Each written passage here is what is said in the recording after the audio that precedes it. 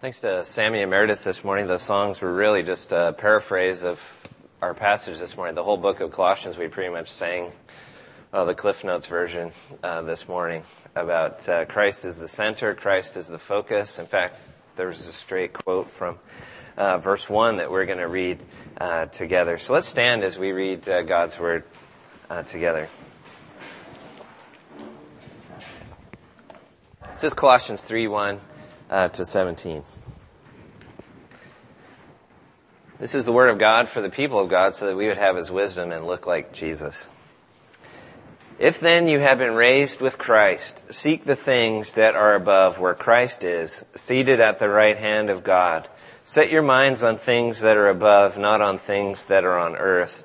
For you have died, and your life is hidden with Christ in God. When Christ, who is your life, appears, then you also will appear with Him in glory. Put to death, therefore, what is earthly in you: sexual immorality, impurity, passion, evil desire, and covetousness, which is idolatry. On account of these things, the wrath of God is coming. In these you too once walked when you were living in them, but now you must put them all away: anger, wrath, malice, slander, and obscene talk from your mouth. Do not lie to one another, seeing that you have put off the old self with its practices and put on the new self, which is being renewed in knowledge after the image of its Creator. Here there is not Greek and Jew, circumcised and uncircumcised, barbarian, Scythian, slave, free, but Christ is all and in all.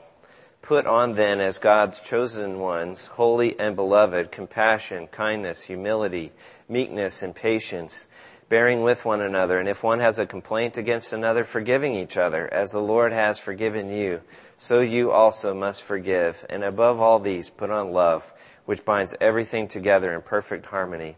And let the peace of Christ rule in your hearts, to which you indeed were called in one body, and be thankful. Let the word of Christ dwell in you richly, teaching and admonishing one another in all wisdom, singing psalms and hymns and spiritual songs with thankfulness in your hearts to God. And whatever you do in word or deed, do everything in the name of the Lord Jesus, giving thanks to God the Father through Him. This is the word of the Lord. Please be seated.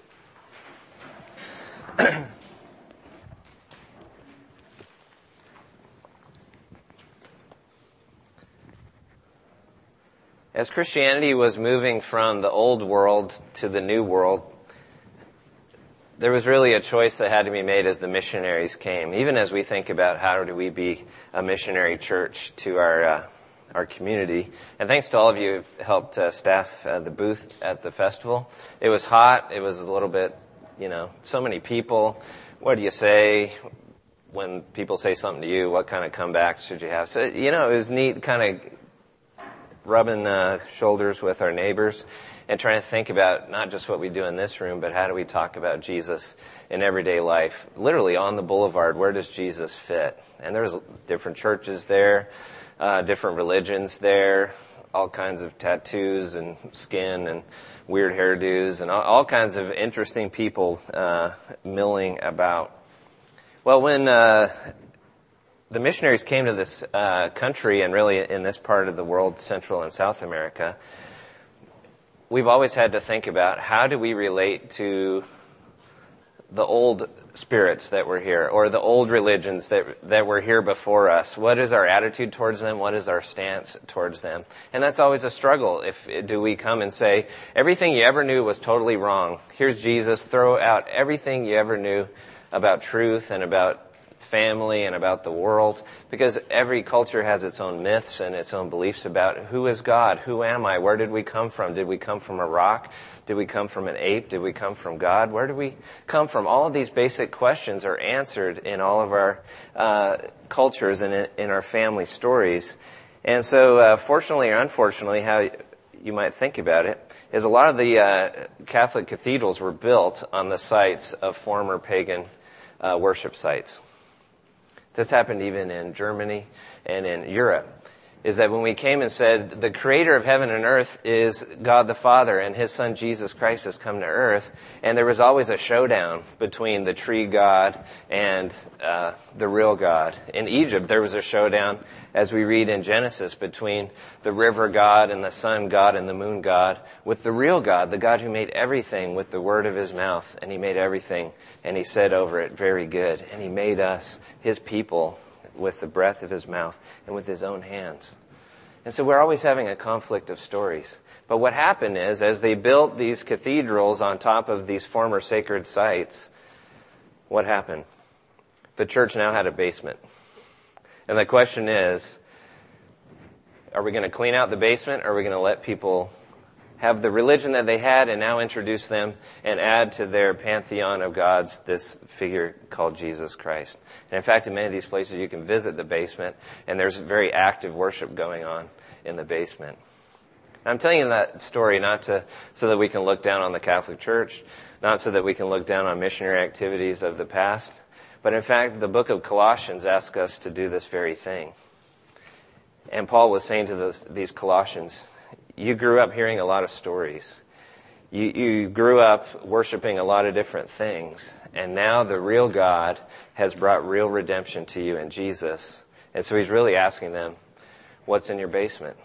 You're building from the ground up this new life in Jesus, but what's underground that you maybe haven't addressed, or maybe you want to keep underground and have a part of your life? And so the Apostle Paul is inviting us to think about, as we're being built up in Jesus, are we dealing with what's in the basement? We're going to look at that in three ways. The first way that we begin to really look at is, when we're new in Jesus, where does the old have to go? It means we have to be very clear and very focused on who Jesus is. As we sang, turn your eyes upon Jesus and the light of his glorious face, and the things of earth will go strangely dim in the light of his glorious face. It means, what is our focus? We've been talking about that a few weeks in terms of when we're in pain, where's our focus? Well, it can be inward. When we look at others and see how well they're doing and how poorly the righteous are doing, we get really depressed and say it's not worth following God.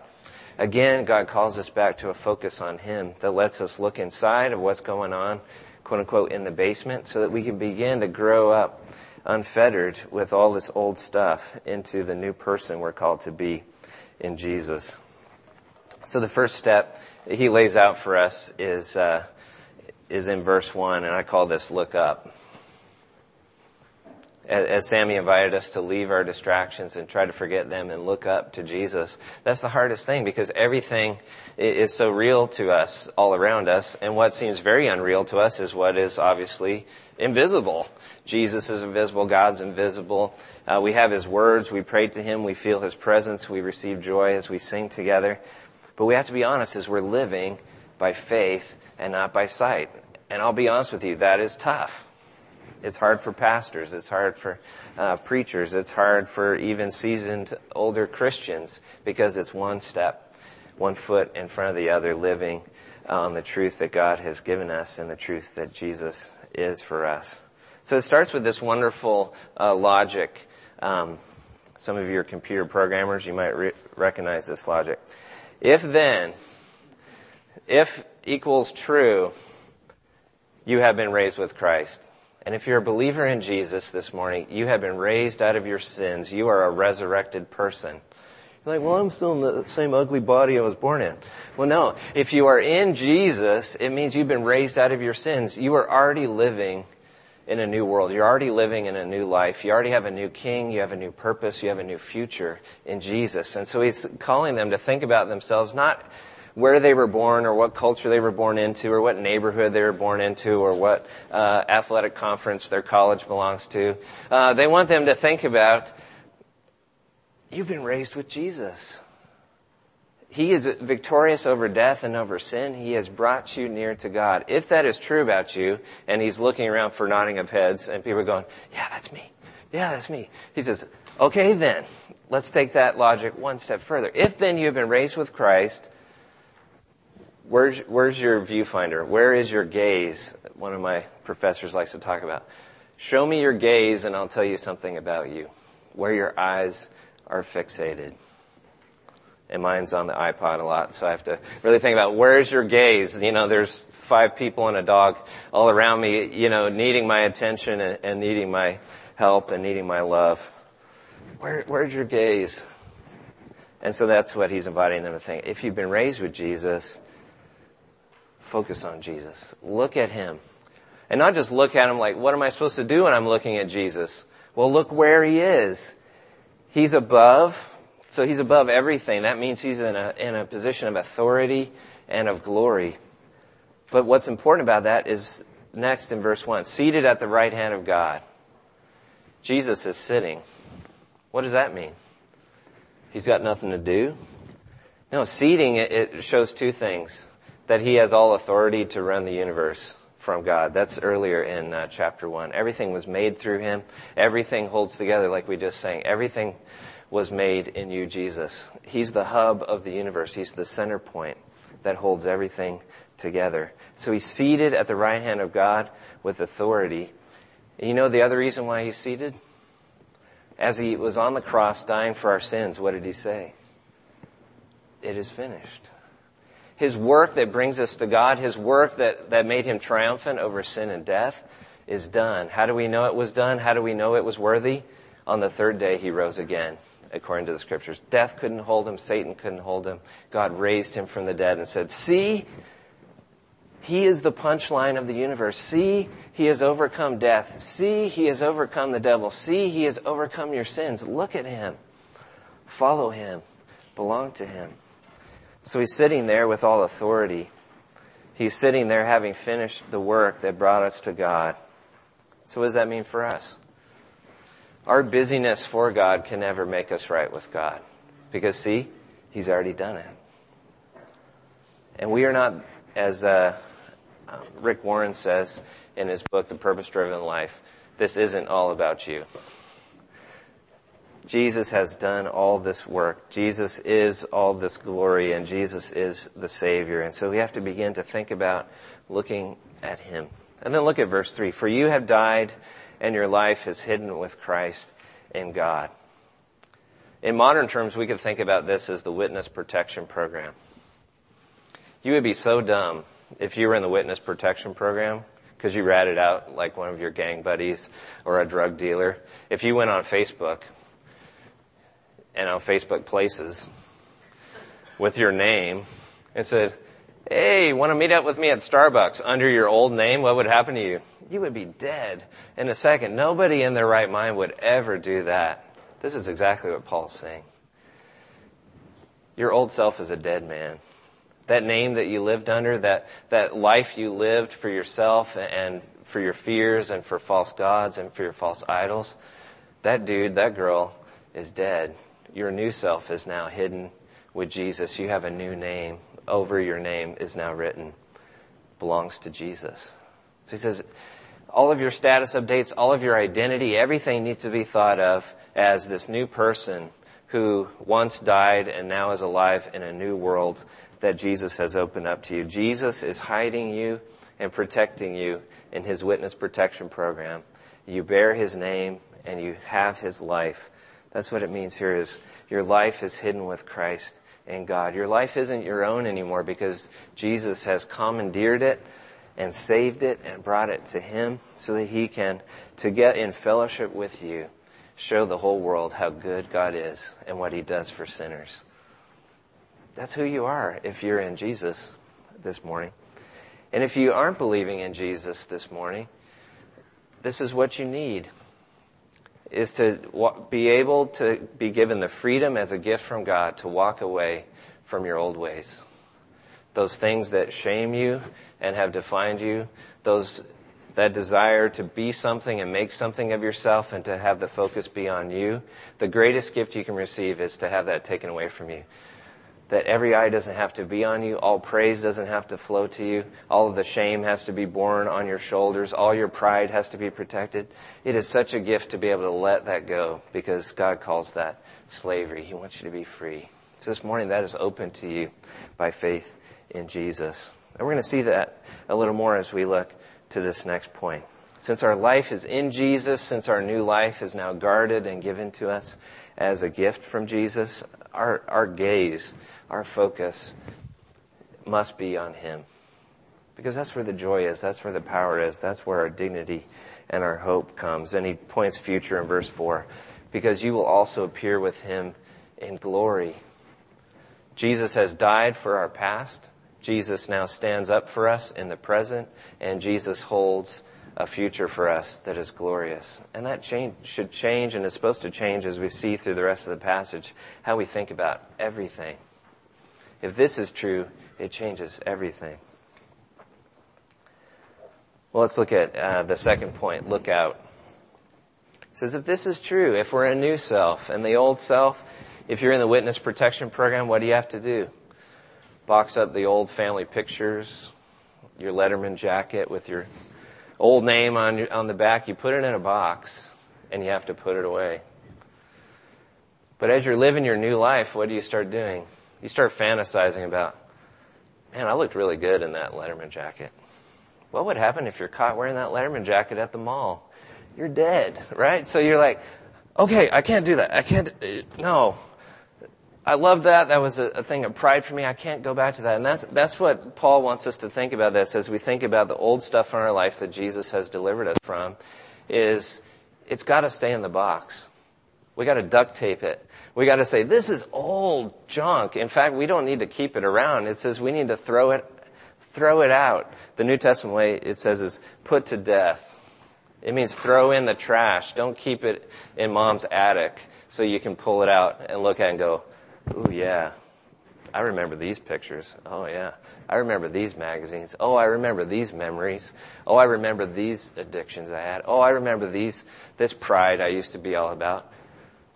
We duct tape it, go out on a boat in the middle of the ocean, tie a big rock around it, and chuck it. That's almost what he's saying. He's like, all this is old. So where does old stuff go?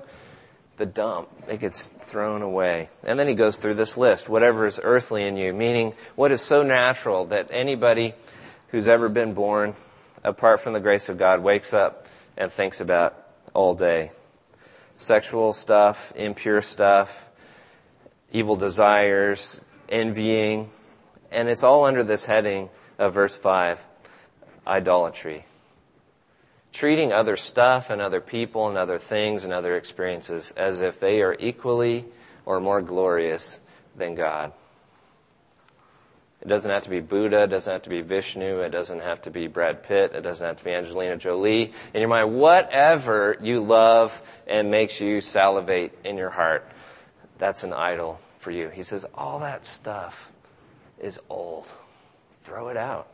Actively every day, not just, I went to camp and I became a Christian and so I burned my, Britney Spears CD or whatever, whatever the nasty thing was for you. I'm just pulling that out of, I was a youth pastor back in the day, so we were always thinking about, what do you need to go home and burn and so, weird stuff like that after retreats. So, but it's whatever it is, even good stuff that's being used wrongly is old. In fact, he says, on account of these, the wrath of God is coming. This stuff is like burn-worthy. We're not saying physically burn it, but this stuff is under God's judgment. And so we shouldn't pet it and stroke it and polish it and keep it and build a little shelf for it. None of this is proper for those who belong to Jesus Christ, who are new people in Him. The old junk has to go away.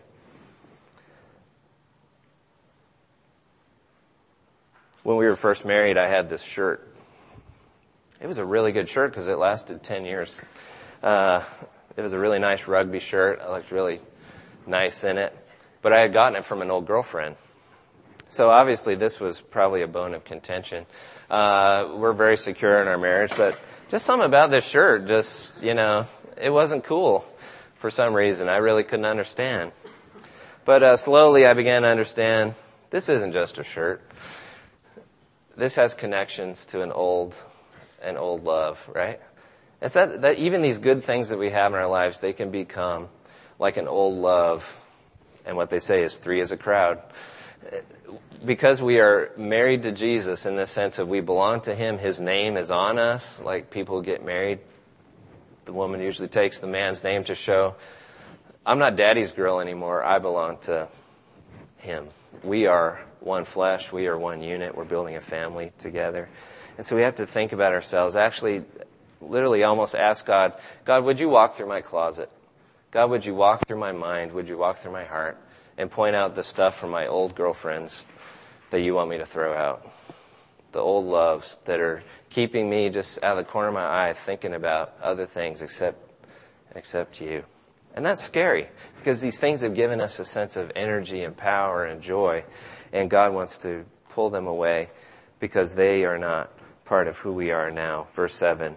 You used to walk this way, but now you don't live in them anymore. They don't fit you anymore. They're not your style anymore now that you belong to Jesus. You must put them all away. And then he goes into the second list that isn't so much bodily as much attitudes and then talking. Verse 8. Anger, wrath, malice, such as like, you're planning like, I want to pound him or slash his tires, things like that. And then slander, obscene talk, and lying. This other threesome here is you want to destroy people with your words and you want to shade the truth. He says, man, that doesn't fit. We now belong to the one who said of himself, I am the way, the truth, and the life. And so lies don't have a place. Slander doesn't have a place. Because you know what slander is? Confessing other people's sins for them out loud to other people. Oh, he is just fill in the blank. You're confessing their sins, but you are not seeing them in the light of forgiveness. You're not loving them. You're hating them. He says, that's old stuff. Put it away. Don't lie to one another because you've put on a new self. And this is the third thing I want us to look at from here is look around. And he does something very interesting. He uses language that isn't just about come to Jesus and have your own personal makeover, moral, spiritual, attitude, all as much as God wants to do all that. He does something really weird here. Because he talks about this new self, but then he talks about, look in verse 11. Here there's not Greek and Jew, circumcised and uncircumcised, barbarian, Scythian, slave, free. This new self is actually a group of people. A group of people that are ethnically diverse. A group of people that are politically diverse. A group of people that have different backgrounds, even former enemies. And some of these in this list were literally the barbarians of their day, saying, oh no. Imagine someone in your hated people group walking through that door because we had invited them at the festival. Dude, why did you give them an invite card?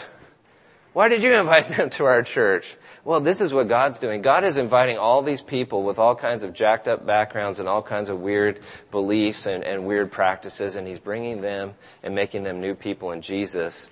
And literally when they come through the door and they're professing their faith in Jesus, God is saying to them, meet your new brother and sister.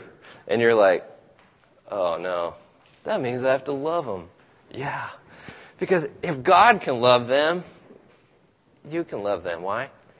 Because God sees everything about us, everything broken, everything rotten, and he yet loves us and transforms us. And so what God intends to do is for us to look around and say, I'm transforming all of these people. And in fact, God in his genius, in his wisdom, in these next few verses starts to show us how do we grow up into our new selves? How do we start to fit in these new set of clothes, this new calling we have, this new identity we have in Jesus? If you're in the witness protection program, you have to learn to talk different and go to different stores and hang out with different friends. You have to relearn everything. And that's what God's saying to us this morning. It might feel like you have to relearn everything.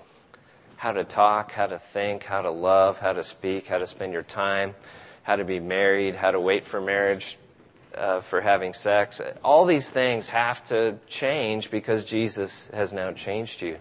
Everything has to change. And that is so hard. And God knows it's so hard. You know what he invented? He invented the church, where we together in our relationships begin to encourage each other in this new self. And this is what he starts talking about then in verse 12. This is the new stuff.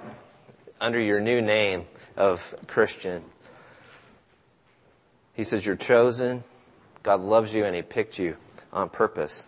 He picked you to be holy, and He picked you so He could pour out His love on you. So put on compassion, kindness, humility. This is weird. The weirdest thing happens in the church. You believe in Jesus, all your sins are forgiven, you get some real joy, you meet some new family, you meet some new friends, you're growing, and then your chest starts swelling. Hey, you might have heard of me. I'm one of those people called Christian. I used to do the stuff that you did. That is so lame. I can't believe you do that. You disgust me. Oh, if you knew what was good for you, you would come on Sunday mornings at 11 o'clock and hang with us good people who used to do that stuff, but, oh man, we are way past that now. So come hang with us, and then you really discover how to be really awesome, you know? Have you known anybody like that? I've been like that. So, I recognize that. The hardest thing for Christians is this humility thing. But guess what? This whole thing was a gift. This whole thing was God's idea. And if you think it was your idea, God says, think again. Read 1 Corinthians 1, read Colossians 1, read Ephesians 1. If you think you're in Jesus and you're in the church because you're so good, you got another thing coming.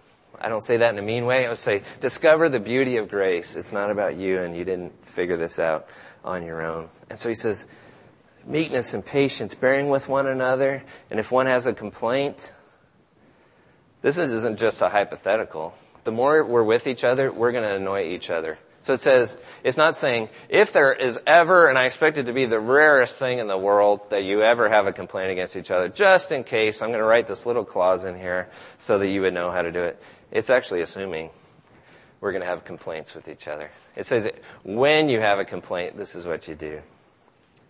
You forgive each other. You love one another. You speak to each other. You don't freeze each other out. You don't flame each other on email. You don't block each other on Facebook. You talk it out and you say, I think I was wrong in this too. Would you forgive me? Yeah, I was wrong too. Would you forgive me? He says, that's the most beautiful thing in the world, is not no conflict. It's conflict that's handled and restored through love. And Christians should be leading the way in that instead of leading the way in divisiveness. And put on love, which binds everything together. And let the peace of Christ rule in your hearts, to which you were called. And be thankful. Gosh, you look around your family, you look around maybe in this room, and maybe you're struggling to be thankful. I have to be thankful for them. I have to be thankful for this. Look at your life, look at your circumstances. I have to be thankful for this. All of this stuff, whether it's good or it's bad, comes through the hands of your Father. And you might not like that. For Christians, life is harder because they know God's in control, and they're trying to figure out, well, then why did this happen? This is lame. This doesn't belong to the abundant life that I thought you promised Christians. What's up with that? Well, we talked about that last week. Read Psalm 73 if you're wrestling with that attitude. But these last two verses, as I close, I think is really a great way to look at what we're going to be doing over the next few weeks in Sunday school. I invite you to come as we talk about the disciplines of the Christian life: Bible reading and Bible study, prayer, the Lord's Supper and baptism, accountability and fellowship, and mercy ministry. All these things that grow our faith and grow us in our new identity. So there's just a few categories of things I want us to look at. Verse 16, let the word of Christ dwell in you richly. This means for us to really understand who Jesus is and who we are in Jesus, it means this word has to saturate us. We have to be dripping this stuff. We need to be Jesus-flavored people. And Christians have tended to be Jesus-spouting people, like verse machines. Like, just spitting out verses. It's more like a really good barbecue. We're supposed to be marinated in this stuff. A lot of people treat Christianity as you have your meat and then you throw it on the barbecue, and then right before you serve it, you get some really nasty stuff from Safeway and go bloop, bloop, bloop, bloop all over it, and they're like, Now it's barbecue. Christianity is not a sauce. That you have your flavor, you're just already cooked, and you go, doot, doot, doot, Sunday. Christian flavored person. Oh, I went to a retreat. Bloop, bloop, bloop. Got a little Christian retreat smoky flavor from the campfire flavor on your life. No, actually what it's saying here is we have to be soaked in this stuff so that when someone slices into our life and they go, that tastes a little like Jesus. That person is talking with a wisdom that I've never seen in a bottle. This is really true to life. This is really transforming. And that's what it means, is that this becomes a marinade in our life. And then, like I talked last week about, you're the worst counselor you listen to, you should fire yourself. I thought about that. I was like, man, that was pretty harsh. What I really meant to say is this. You're always counseling people. You're either a bad counselor or a good counselor. Because you're always talking. You're always chatting with people, IMing, tweeting, Facebooking. You're telling people stuff. High five. Like button. What we're supposed to be doing in each other's life is when stuff is coming out of us that looks like Jesus and is wise and is wholesome and holy, punch the like button. Man, that was so awesome when you prayed for me. Man, when I was discouraged and you spoke scripture to me, that was sweet. We need to be doing that with each other instead of just some of the weird, and I won't get on Farm Bill and all that kind of stuff because I don't understand it. But there is something that when we're in each other's lives, there should be awesome stuff coming out so that we go, I think I just got taught something. I think I just learned something. I think I just got encouraged by talking to this Christian. And the only way that happens, because we're always counseling, is because we now have something to offer. It says admonish, teaching in all wisdom. So this starts for us to assess ourselves. What kind of wisdom am I handing out? Is it godly wisdom, or is it just I heard it from Hallmark? Or is it really true, and is it Christ-centered? And thankfully you're in a church that focuses on God's Word and believes it's already practical for real life stuff. And so you're in a good place to be growing in these things. So it means you got to grow in wisdom, and there's no shortcut to that. It comes through Scripture and through prayer and listening to wise Christians. And the next part, I think we all love this, and our church does this well, is singing with thankfulness in our hearts. You ever have that song stuck in your head during the week? You're like, I haven't heard that song in 6 years. Why is it? I had this weird DC Talk song in my head the other day. I was like, where did that come from? I haven't heard DC Talk in like 20 years. So where did that come from? Well, it's in there, right? So as we begin to say what we sing to each other and what we sing about and what we hear, basically beauty gets a hold of us. He says, let's sing about beauty. Let's sing about what's true. Let's sing about Jesus. And I love our church because we don't just sing songs that say, I love you, I love you, I love you because I love you, Jesus, 29 times. We're actually singing about what's lovable about God, what's so glorious about God, what's so good about God, that He's a redeeming God. And the more we focus on God and we sing about how awesome He is, what happens? We start loving Him. We start praising Him. We actually find that our character is moving towards His. That we're saying, well, yeah, but if these desires over here don't fit how awesome and beautiful and holy and pure God is. So it begins to mess with our hearts and our desires. And you wouldn't think songs do that. But you can know the songs that you memorize with all kinds of junk in them. You're like, man, I wish I could shake that. I wish I could get that out of my head. We need to put new stuff in our hearts and have that control what we think. And then lastly, if looking around for Paul means looking around to the people who need wisdom, if looking around is looking around your life, seeing what needs to go, looking around our life in verse 17 means looking around all the parts and saying, I want every part of my life to say, glory be to God.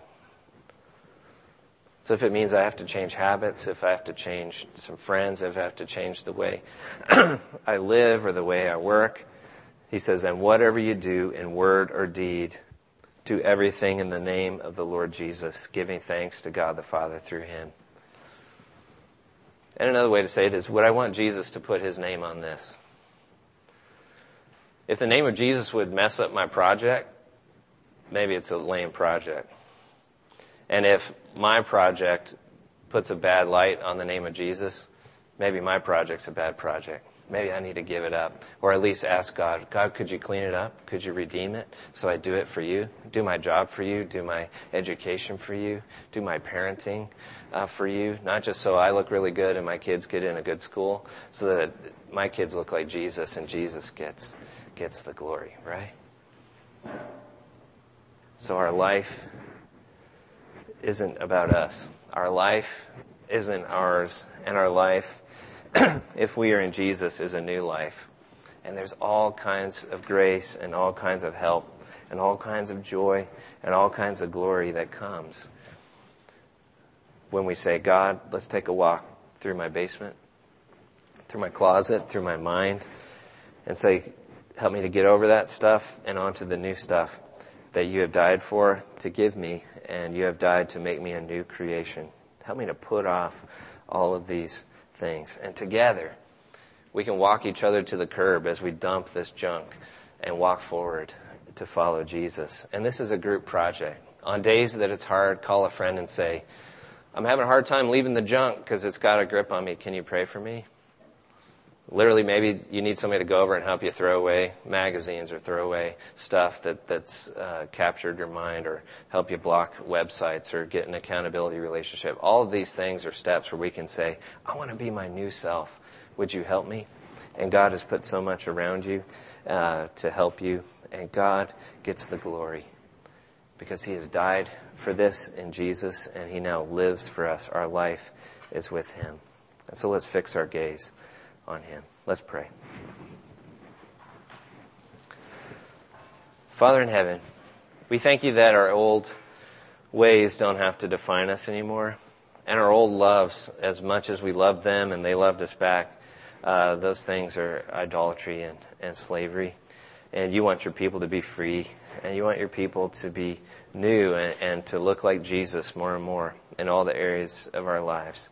Thank you that you've invented the church, and thank you that you've brought this church into existence, where we can love you, where we can hear of your goodness, where we can hear of even our badness, which is a great favor to us, because part of our sin is that we don't see right, and we don't love the right things, and we don't think rightly about these things. And so we want you to cleanse our minds and our hearts, renew our thinking, renew our strength, so that we can do battle with these old ways, so that we can walk to the curb with this trash and leave it there, and then walk freely forward as a body, as a new group of new people towards our glorious future in Jesus. We can be walking in His steps, walking in His wisdom, speaking and singing His truth to each other. We thank you for being so wise. You're smarter than us, and that is our greatest hope.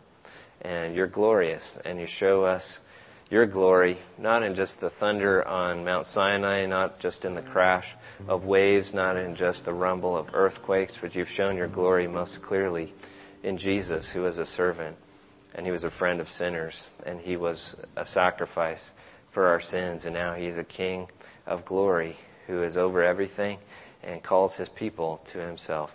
So we thank you for all this in Jesus Christ, our Lord. Amen.